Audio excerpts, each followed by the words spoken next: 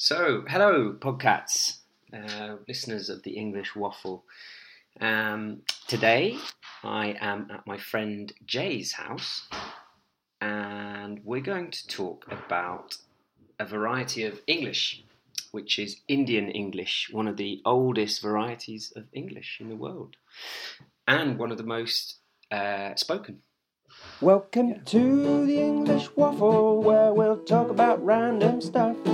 We'll take you on a journey where you'll find out soon enough that listening to the waffle is an entertaining way of sharing with you foreigners the things that British people say. Woo! So join us on the waffle and strap yourselves in for 10 whole earthing minutes of English listening. Research that I've done says that over 300 million people speak it, which seems like an awful lot of people. And certainly that's more than all of the mother tongue English countries put together. More than the UK and the US. And Canada and Australia and New Zealand. Oh, wow. Yeah. It's good. It should be called Indian. Shouldn't be called English anymore then. Just Indian. It should just be called Indian. Yeah. I think so. Because there's no language called Indian. Maybe there should be one. Yeah, interesting. So we thought this would be an interesting topic because it shows that there are so many different varieties of English, and there's lots of defining characteristics of this variety of English, some of which are very colourful. And we thought that it would be an interesting topic to talk about. So perhaps, Jay, you could start telling us what are some of these interesting characteristics of Indian English. Yeah, well, I think there are two categories that Indian English falls into. One, in how it's different from English. Or American English. One is that the English language itself has words that are of Indian origin. And there's a whole list of these words like thug and pajamas and pukka and guru and... Thug and pajama? Yeah. Wow. So a thug is... What do you understand by thug? Well, a thug is essentially what in India we would call a thug, who was a bandit who would essentially rob you. And that got translated, or maybe it was just pronounced differently by British people when they came to India and became a thug, and that's now been adopted into the English language. So those of you listeners who don't know what a thug in British English, a thug is someone who uses violence to get their message across, really. Yep. Yeah. And take your stuff.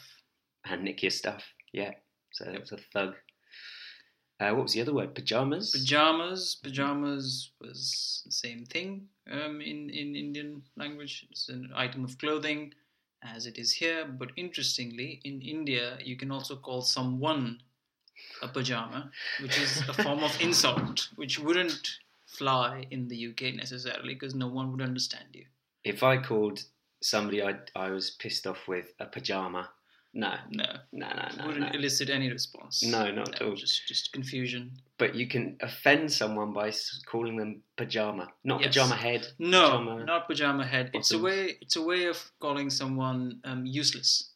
Okay. You can say you're just a pajama. You can't achieve anything. Can't get any work done. You're just a pajama. That's great. Yeah. So this is one category where you have English words of Indian origin, but then there are also Indian phrases, idioms, what we call Indianisms. Mm-hmm. Like... Can you give us an example? Yeah, so one is, the most well-known one is do the needful. Okay, do the needful. Yep, it's a bureaucratic phrase, in a sense, where you tell someone to do something without actually repeating what it is that they have to do. So, if someone has to fill out a long form, and they have to do it in block letters, and they have to do it in a particular time frame, and instead of giving them all this information, the bureaucrat will just tell them, "Can you just do the needful and come back to me when it's done?" So it implies that the listener knows exactly what they need to do. It Even if they don't, they need to figure it out. Yeah. But no one's going to go into the detail of telling them, you need to do this, and this. No, just do Just the the needful, figure it out. Man, that cuts through quite a lot of stuff. It saves a lot of time. And, Yeah. we have a huge bureaucracy in India. They're short of time. This is You can see where that's come about. Yep. Very good. And what about new words? So would this be considered as a kind of a new word, which is taking needful and do and combining them and making them a phrase? All of their own? It's hard to say where. It may be that it came from an Indian language and was adopted into the English language. Sometimes you translate things and they don't quite translate exactly. So you're kind of transliterating rather than translating. Yeah. An example of this would be, so if there's someone who's inherited a lot of wealth in India, their parents had money and then they inherited it. Sometimes in North India, at least, you say that they are rich from behind, which everyone understands what is being said, but it implies that they've not earned their money; they've just inherited it. Yeah. So it makes sense. But if you say it in the UK, it might be taken as you making a comment on their backside, on their bum. Yeah, for sure. You are so rich from behind. Yes, that's hilarious. Cue Kim Kardashian jokes. Yeah, exactly. She's actually rich from behind because of her. So it works. It works for her. Kim, if you're listening, yeah. I mean, a couple that I came across, which I was fond of in terms of in Indian expressions used in India, is that they say to prepone a meeting. Yes, which I think is a word that should take off across the world, really. To prepone, what does that mean? It essentially means you bring a meeting forward. So like you postpone a meeting and delay when it is to happen. You say prepone. And why use 3 words when you can use 1? I'm happy with that. Yeah, Let's bring that in. Everyone gets the point. Let's bring that in. I mean, this is the thing, is like when we think of just the numbers of people who speak Indian English, and it just the mind-boggling numbers who speak it as their language. Do we think this is going to catch on to the rest of the world? Are people going to start to speak?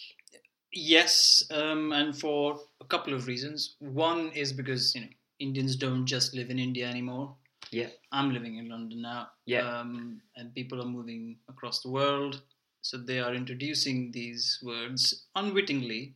Yeah, to other cultures. Some will get adopted, some won't, which is natural in a language. Yeah. And the other reason is because, Indian population is still growing. Yeah. And there'll be more people going to India to do business in India.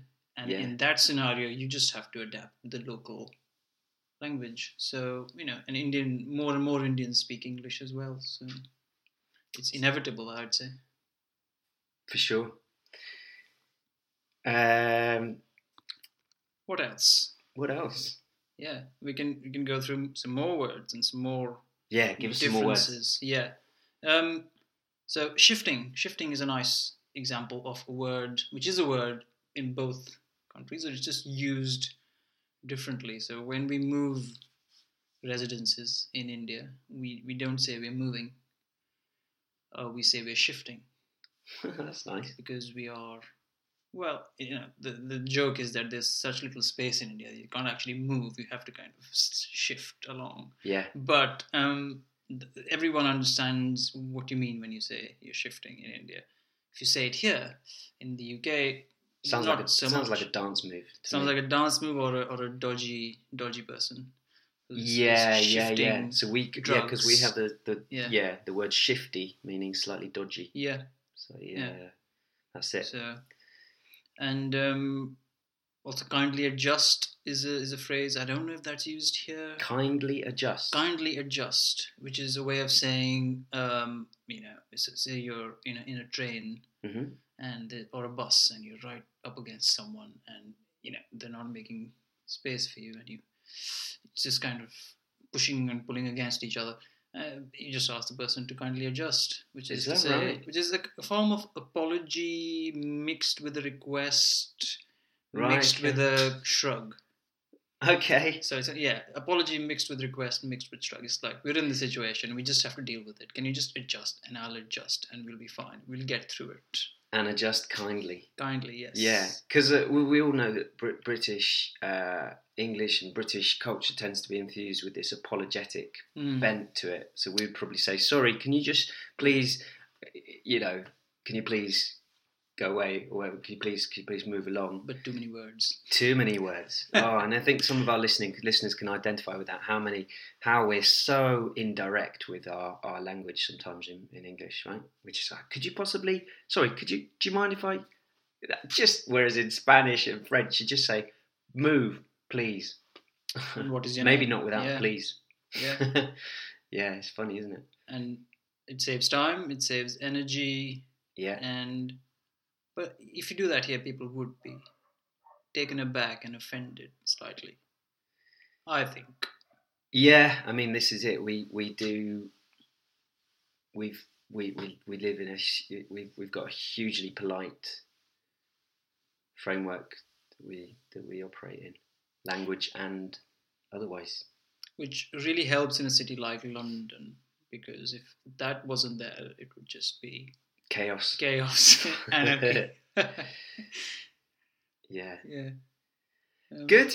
Well, that's our 10 minutes up. Is it? Yeah, that was it goes quick. Real quick. Yeah.